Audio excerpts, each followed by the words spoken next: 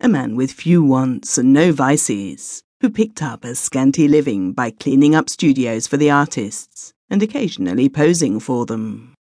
We called him Old Bill, and he did not know his last name and was subject to fainting spells.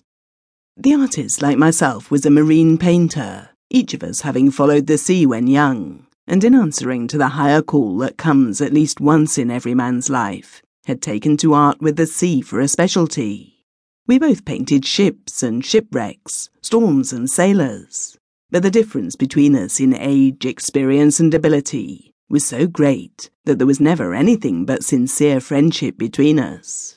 I welcomed his advice and criticism, and he welcomed my society, because, as he put it, my youth and enthusiasm revived his failing energies.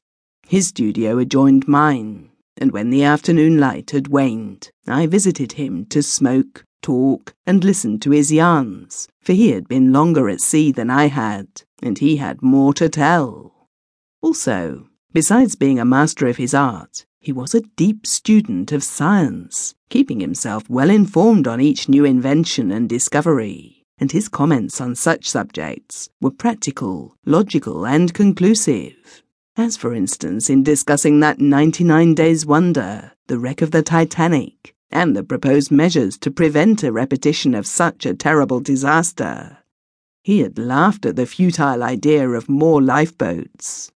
"All the lifeboats in the world," he said, "will not avail of themselves if they must be lowered from a boat deck 70 feet high, with the steamer rolling in a heavy sea.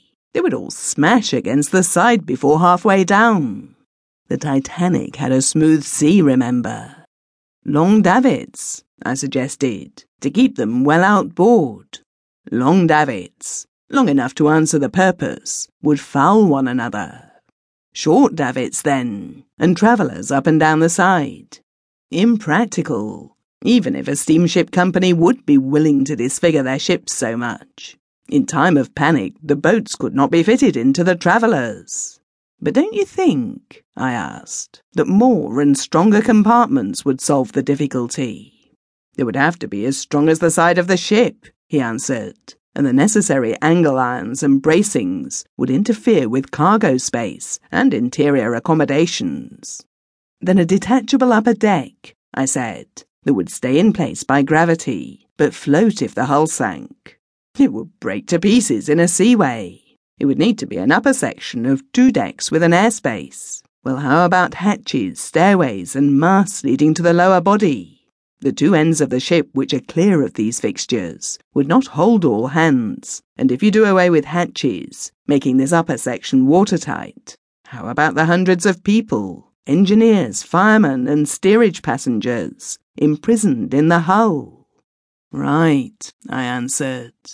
"It seems then that the only safety from ice is in the southern lane route and slow speed in a fog."